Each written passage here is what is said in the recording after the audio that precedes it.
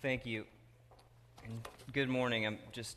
Katie and I are so honored to be able to, enter into this role together as when Treb first asked me to consider the idea that the elder board believed that God could be calling me to serve in this role, we were deeply humbled and honored. And over the process of discernment and training, reading through these texts that Treb read this morning, it is definitely a humbling and a high calling, and I am excited to enter into that and looking forward to continuing to be a part of what God is doing here.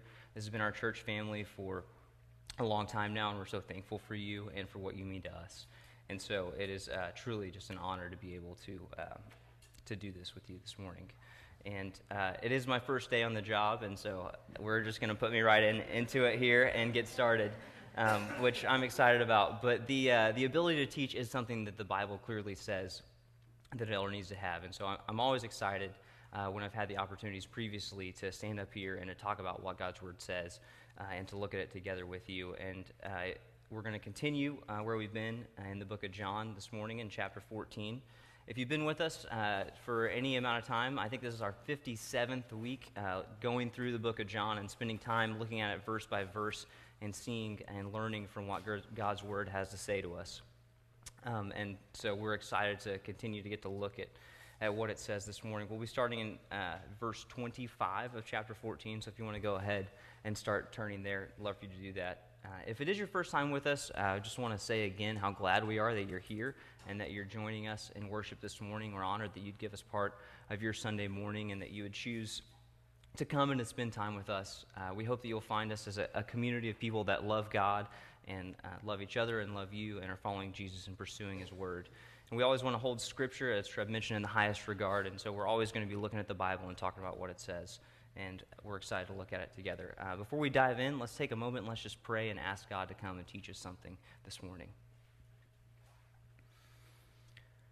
Father God, we thank you for the opportunity to look at your Word. We thank you that you have given it to us, that it is true, and that it is God-breathed, Lord. I pray that you would just help us to take a moment and set aside the distractions or the things that might be in our lives that are taking our focus away from you this morning. Lord, we're all busy and we have things going on, and we know we have to be somewhere this afternoon, but I pray that you would just still our hearts this morning and that you would enable us to learn from your Word. Take a moment in your own heart and ask God just to teach you something this morning.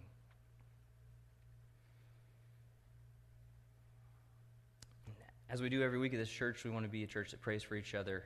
Let's take a moment and ask God to work in the life of someone around you, even if it's someone that you don't know.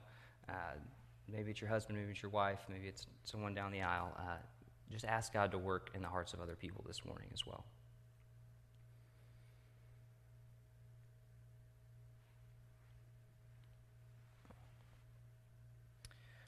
Lord, we are just so grateful that you have given us your word and that you are faithful and that you provide for us. And Lord, I pray that your Spirit would come over us and that it would teach us this morning. It's in Jesus' name that we pray these things. Amen. So starting in verse 25 of John chapter 14, let's read what God's word says. All this I have spoken while still with you, but the Counselor, the Holy Spirit, whom the Father will send in my name, will teach you all things and will remind you of everything that I have said to you. Peace I leave with you, my peace I give you. I do not give to you as the world gives. Do not let your hearts be troubled, and do not be afraid. You heard me say, I'm going away and I'm coming back to you. If you loved me, you would be glad that I'm going to the Father, for the Father is greater than I. I've told you now before it happens, so that when it does happen, you will believe. I will not speak with you much longer, for the prince of this world is coming. He has no hold on me, but the world must learn that I love the Father and that I do exactly what my Father has commanded me. Come now, let us leave. So, as we look at this passage, in the very first verse here, in verse 25, Jesus is talking to his disciples, and he says, all this I have spoken while still with you. And I think it's important for us to take just a moment and to think about and remember what all this that he has been speaking to them really is. This discourse that Jesus is on started back in chapter 13 when they sat down to share in the Passover meal together, which is this interaction that we refer to as the Last Supper. And Jesus sat down with his disciples, and he knew that this was going to be one of the last times that he's teaching them before he goes to the cross. But his disciples didn't know that. They probably thought that this was just another time to celebrate the Passover. And John is the only one of the gospel writers that actually records this interaction. And he spends quite a bit of time on it. We're going to finish chapter 14 this morning, but there will be a couple other chapters as we continue to see Jesus teaching through this long discourse interaction as he's giving some of his parting thoughts and instructions to the disciples before he actually goes to the cross.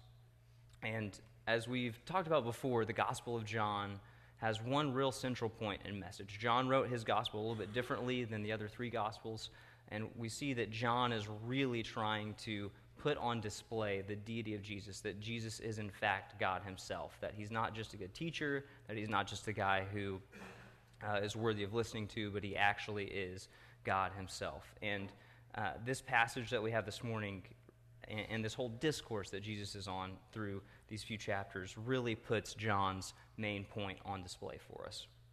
We've seen Jesus do things like prophesy, and where he tells the disciples that Judas is going to betray him and that Peter is going to deny him. We see him do things like tell them he's leaving so it'll make sense later, even though it really upsets them in the here and the now. He says, I'm going, and then it all makes sense later. But he's telling them these things, proving to them that he actually is God, that he knows what's happening, that he does have a plan in the way that life is going. He tells them that the Father is going to send the Holy Spirit in his name, that the Holy Spirit is going to come as a counselor, as an advocate, and is going to remind them of the things that he has taught them.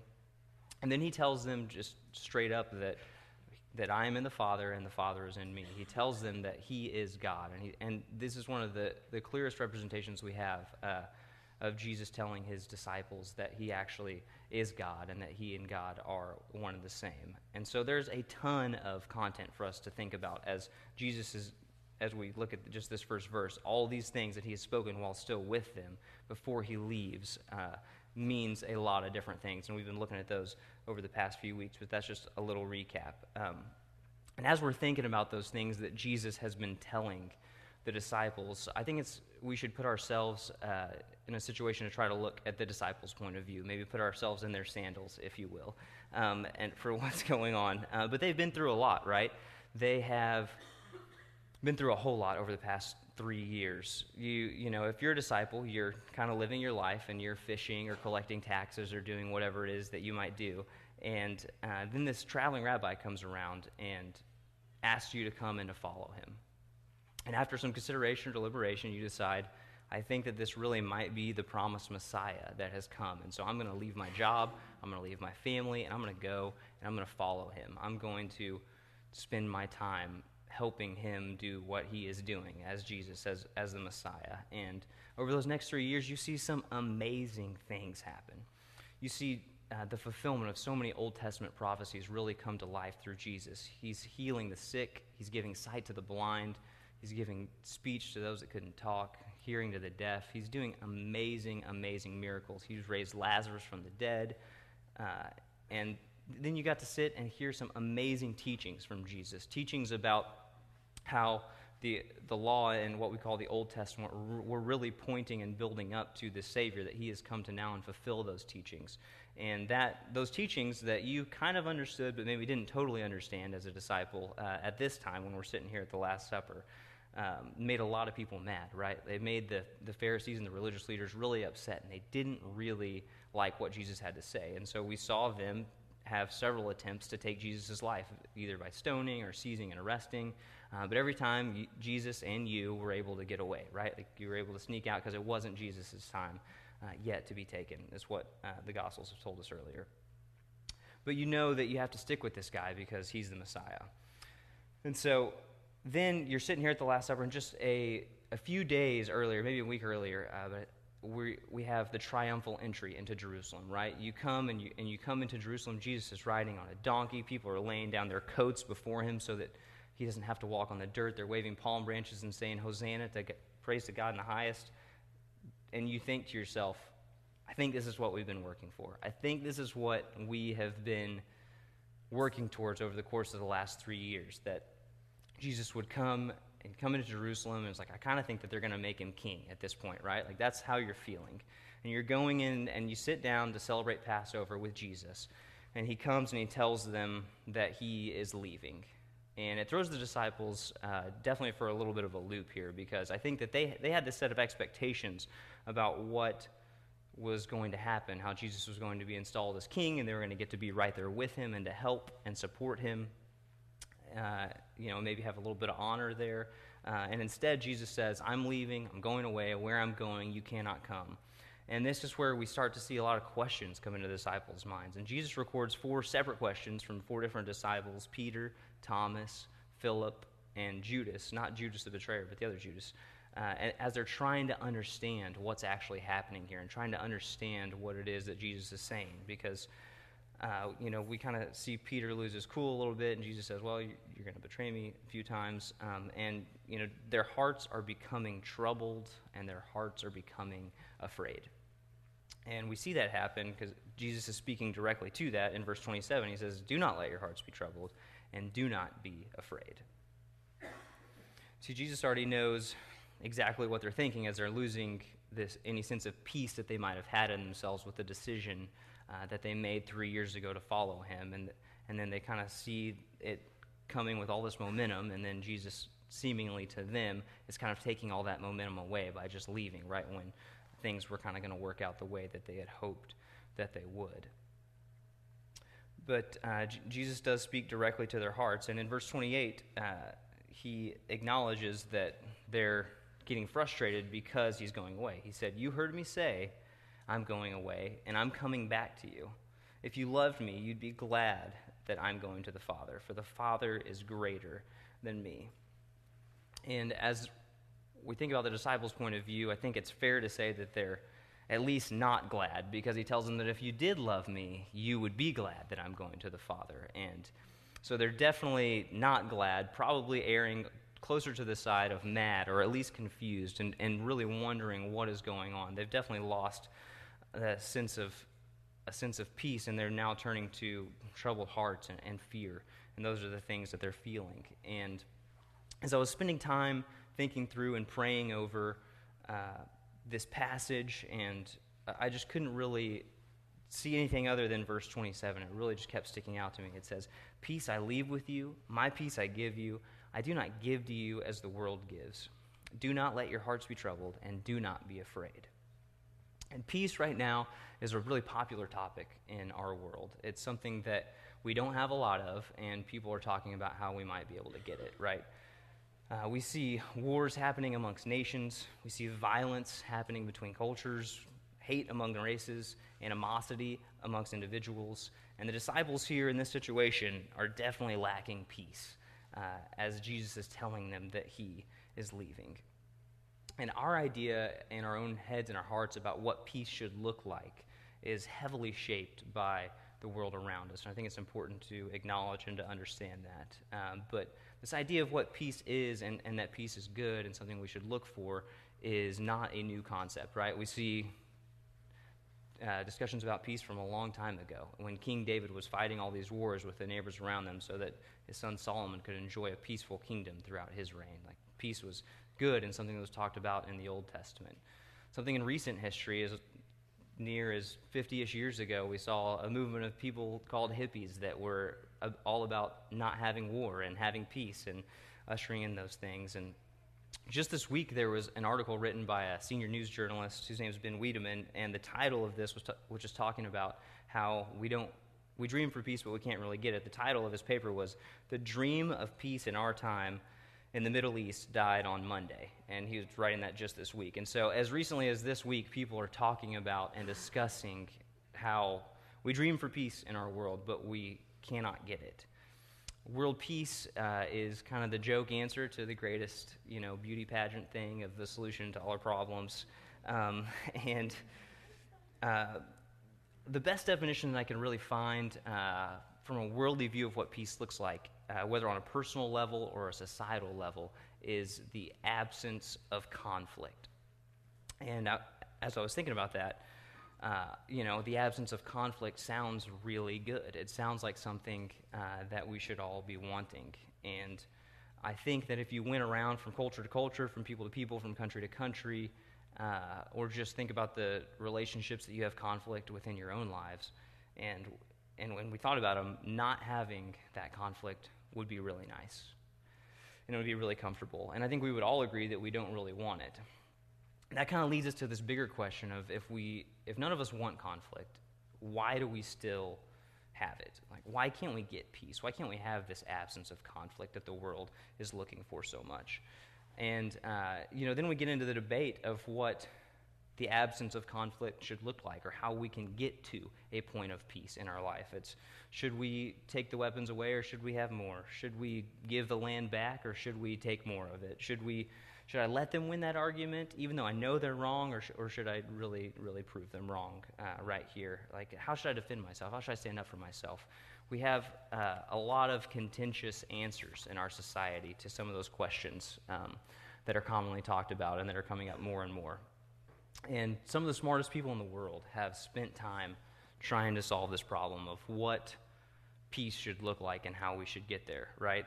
Albert Einstein, who's probably as smart as like 3 or 4 of me, said that peace is not merely the absence of war, but the presence of justice, of law, of order, in short, of government. So Einstein, and I like what he said, and he has this good idea that peace is not merely the absence of war, it's these other things too. And, he kind of recommends government. But then I start to think about what government looks like in our world, and I see that we've got a lot of corruption. We've got a lot of corrupt governments. We've got governments that can't get along with one another and then create conflict in themselves. And we have governments that have a lot of unrest within the people that they are supposed to be governing, and they don't necessarily install the law and the order and the justice that Einstein is hoping that they might be able to provide.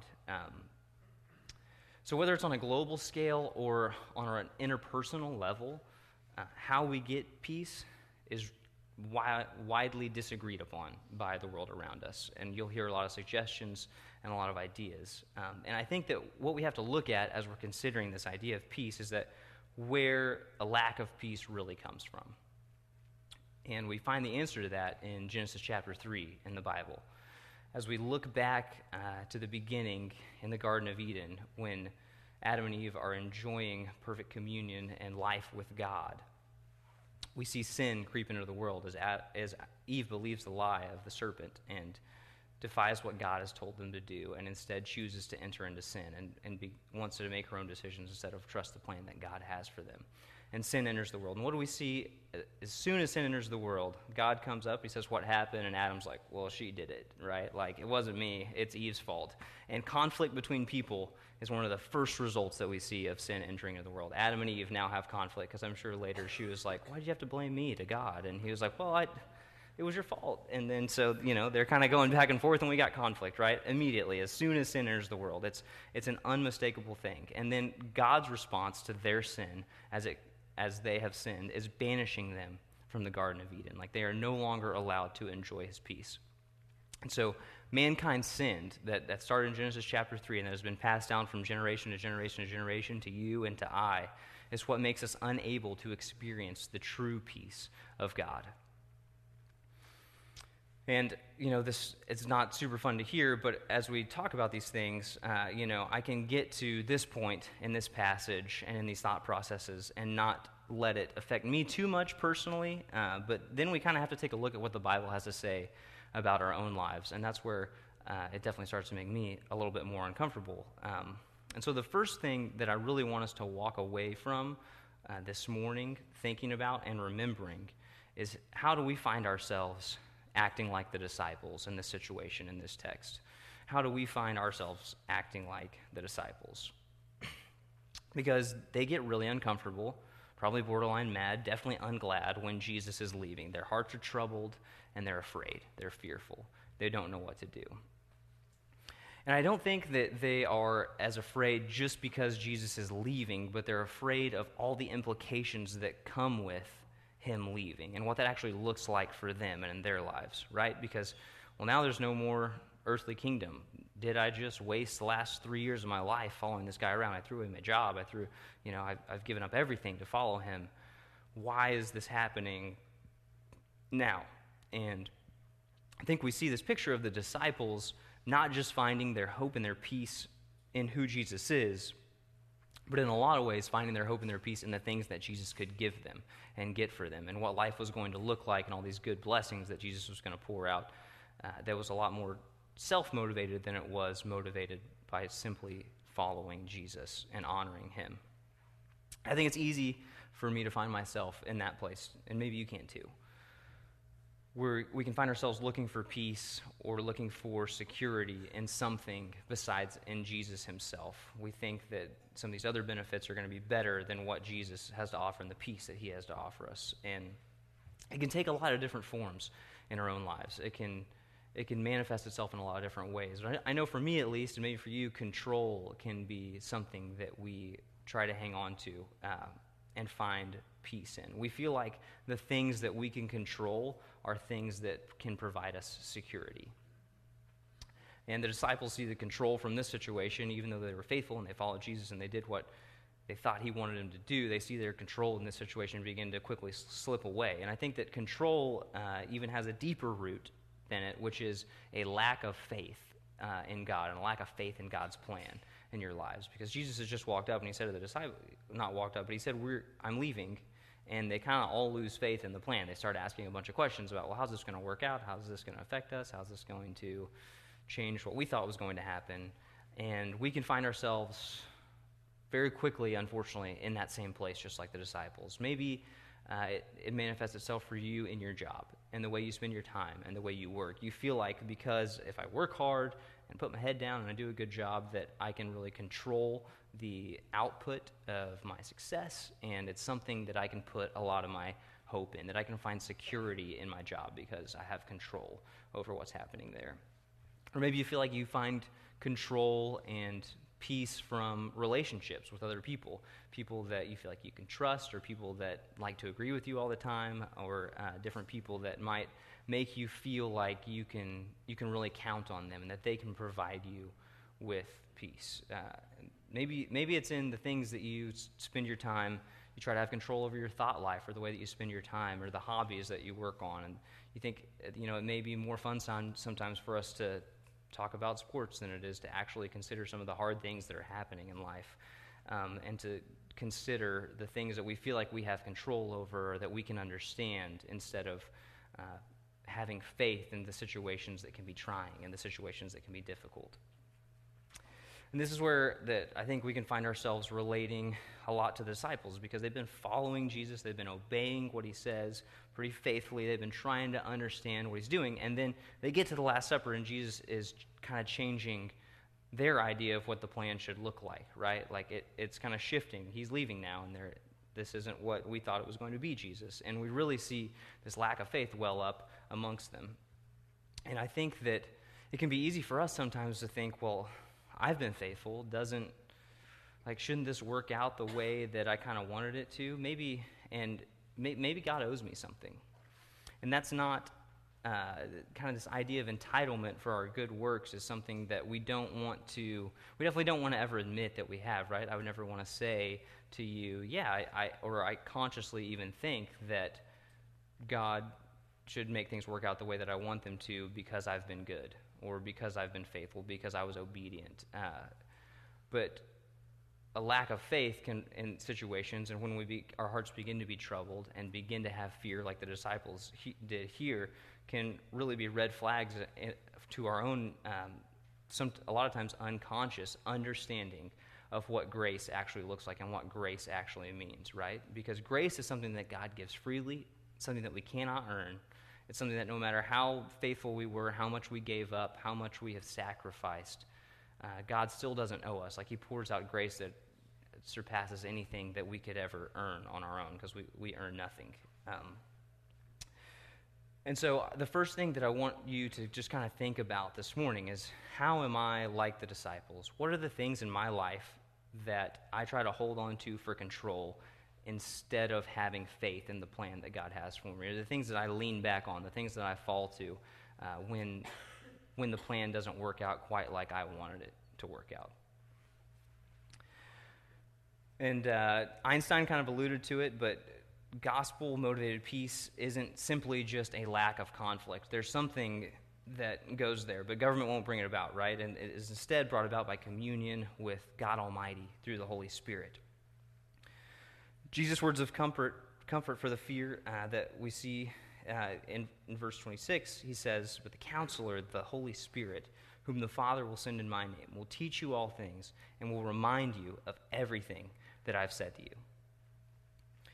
Jesus' answer for the disciples' fear and their lack of peace in him is that the Holy Spirit is coming. He's going to teach you. He's going to remind you of everything that I have said. And I don't want to get too deep into the doctrine of the Trinity this morning, but I think this is an important thing for us to touch on as we're looking at this passage and thinking about what gospel-motivated peace really looks like and how it can affect our lives. We see in verse 26 all three persons of the Godhead present. We see the Holy Spirit being sent by God the Father in the name of Jesus, God the Son. We see all three of them here in this passage. And although Jesus is leaving the disciples, it's important for us to remember that God himself is actually still with them. Because the Holy Spirit is not just the Spirit of God. The Holy Spirit is in himself his own person. And the Bible gives us several examples where the Holy Spirit is personified as his own person of God. And the Holy Spirit is coming to be with, to counsel, to advocate God's people. And that's who is bringing about this peace and who is bringing it. So it's important for us to understand that just like Jesus says, "I am in the Father and the Father is in me," that Jesus and God are one and the same, but still two distinct persons, that Jesus and the Holy Spirit are also distinct persons, and that the Holy Spirit and God are also distinct persons in themselves, and that all three of them coexist as God, and that when Jesus says he is leaving, it is absolutely not a downgrade for the disciples or a downgrade for us that physical Jesus is leaving and that we're getting the Holy Spirit. The Holy Spirit is still God himself, and he is still God coming to lead us and guide us, to teach us and to remind us and to give us his peace. And so Jesus knows what's going on in the hearts of the disciples. He knows what's going on in our hearts.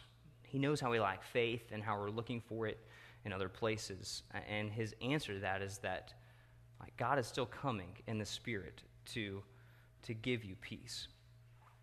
And to give you that peace, he's coming in my name.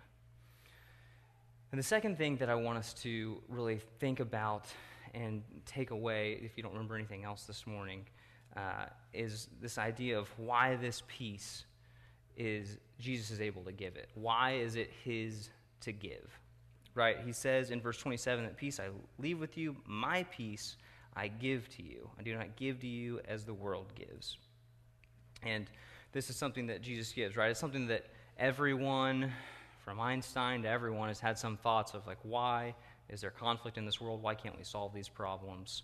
And so I think it's important for us to understand the answer to why Jesus is, in fact, able to provide true peace, true gospel peace. And the answer comes directly from the gospel itself.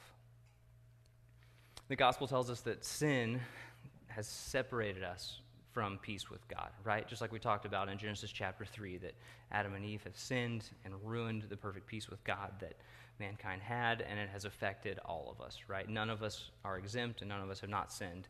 If we're honest with ourselves, before we come to know Christ, we really aren't at peace with God. And we might try to fool ourselves and think that we have peace in our lives, like some of those things that I talked about. Maybe it's our jobs, maybe it's our friends, maybe it's whatever we try to find control or security within, but we don't truly have peace in our lives until we have peace with God. And the beauty of the gospel and the beauty of this message is that God loves us and truly has a plan for how he wants to interact with us, how he wants to love us, how he wants to display his love for us. And Jesus is telling us right here in this passage that this is actually God's plan. In verse 29, he says, I've told you now before it happens, so that when it does happen, you will believe. You see, he's saying not if it happens, but when it happens. When it does happen, I'm telling you this now, so when it does happen, you will believe. Because the disciples are about to find themselves in a really difficult situation, right? And Jesus addresses that in verse 30. He says, I will not speak with you much longer, for the prince of this world is coming. He has no hold on me. And if you think about what Jesus is alluding to in verse 30, what he's talking about is what the disciples are about to see, right? They're sitting here at the table at the Last Supper, and it's going to take us several more months to get there through these passages of Scripture, but in really a matter of hours from where the disciples sit, they're about to see Jesus be arrested, betrayed, mocked, beaten, and then murdered on a cross. And so if you're a disciple and you just sat at the Last Supper and Jesus says to you, I'm leaving, I'm going away, where I'm going, you cannot come. And then you see all these things over the course of the next few hours happen to your Lord, who you've devoted the last 3 years of your life to. You've got to be thinking, I think we might have just lost, right? Like, I think Satan might have just defeated my God, because you just saw all these terrible things happen to your Lord. And that's why Jesus is telling them here that this stuff is going to happen. And it's important for us to remember that he says, the prince of this world is coming, that's Satan, but he has no hold on me. And that is one of the most encouraging statements that we could ever hear Jesus possibly say, that Satan has no hold on him. And that although it looks like, when you're a disciple sitting there, probably standing up and looking at the cross and seeing Jesus die there at the hands of the Romans and the Jews and at the hands of all that is evil, that is part of God's plan, that he's telling us these things are going to happen so that we can know that this is part of what God has ordained from the beginning of time, that it's not a fluke that Jesus did not lose the battle with Satan, but it is part of God's plan. Verse 31, he says, but the world must learn that I love the Father and that I do exactly what my Father has commanded me to do. And what the Father has commanded Jesus the Son to do is to come and to lay down his life willingly for you and for me, that we might be able to be restored to peace with God that was lost because of our sin, that was lost because of our sinfulness, my sinfulness, your sinfulness. God's plan was that Jesus would come and would do that, and would do it very intentionally. And so Jesus knows that what the Father has commanded me to do is that it's going to look really, really bad to the disciples in just a matter of a few hours. But we see Jesus willingly submitting to the Father's plan, and that's what Paul tells us in Philippians chapter 2, starting in verse 5, talking about Christ's amazing submission to the plan that God has for us, the plan of the gospel that will come and allow us to be saved, right? He says, your attitude should be the same as that of Christ Jesus, who being in the very nature God, remember that Trinity that we talked about, being in his very nature God, did not consider equality with God something to be grasped, but made himself nothing, taking the very nature of a servant, being made in human likeness, and being found in appearance as a man. He humbled himself and became obedient to death, even death on a cross. Therefore God exalted him to the highest place and gave him the name that is above every name, that at the name of Jesus every knee should bow in heaven and on earth, and every tongue confess that Jesus Christ is Lord, to the glory of God the Father. See, that verse just pumps me up, because it's because that Jesus has triumphed over Satan and over sin, over our sin, and over death itself, that he is able to give us true peace with God. And it's something that no one else in the world could ever provide for us, nothing else that is in or of the world could ever give us. It is only Jesus is to give, because he has earned it for us on the cross, because he has taken on the wrath of God for my sin and for your sin, and has paid the penalty for that. And this peace doesn't mean that your life will instantly get better. There's still sin, and we're still going to feel the effects of sin in this world until Jesus comes back. But the role of the Holy Spirit is to teach us and to remind us of everything that Jesus has said, so that we can, as verse 27 says, have this peace that Jesus is leaving with us, this peace that he is giving with us, so our hearts will no longer be troubled and no longer be afraid. Philippians chapter 4, verses 6 and 7 tells us that this peace that Jesus gives is a peace that surpasses all understanding and will guard our hearts and minds in Christ Jesus. So we shouldn't be anxious. We should no longer be anxious, because we have a hope in the peace that Jesus has earned for us and given to us. And so that's why we have the opportunity to put all of our hope and find all of our peace in Christ and who he is. We trust in God's plan with confidence and not with fear. As 2 Timothy chapter 1, verse 7 tells us that God did not give us a spirit of timidity, but of power and of love and of self-discipline. So the two main ideas that I want us to walk away remembering and thinking and pondering this week are this. The first one is, how am I like the disciples? What are the things in my life and in your life that are manifestations of my lack in faith, my lack of faith in God's plan? How am I not trusting in God and instead reaching and scrambling for things that I feel like I can control, things that I feel like that I have dominion over?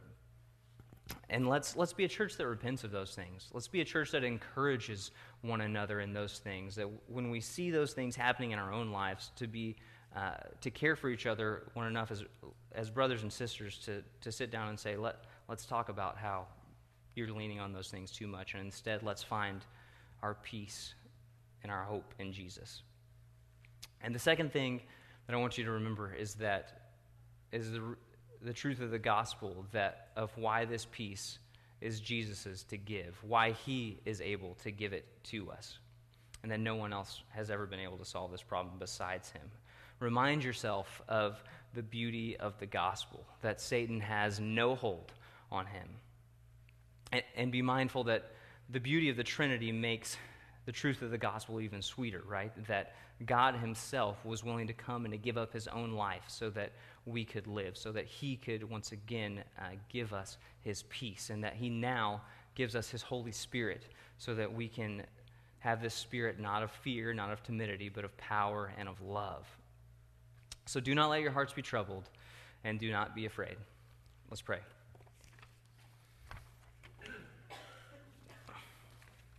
Father, we thank you for your love for us.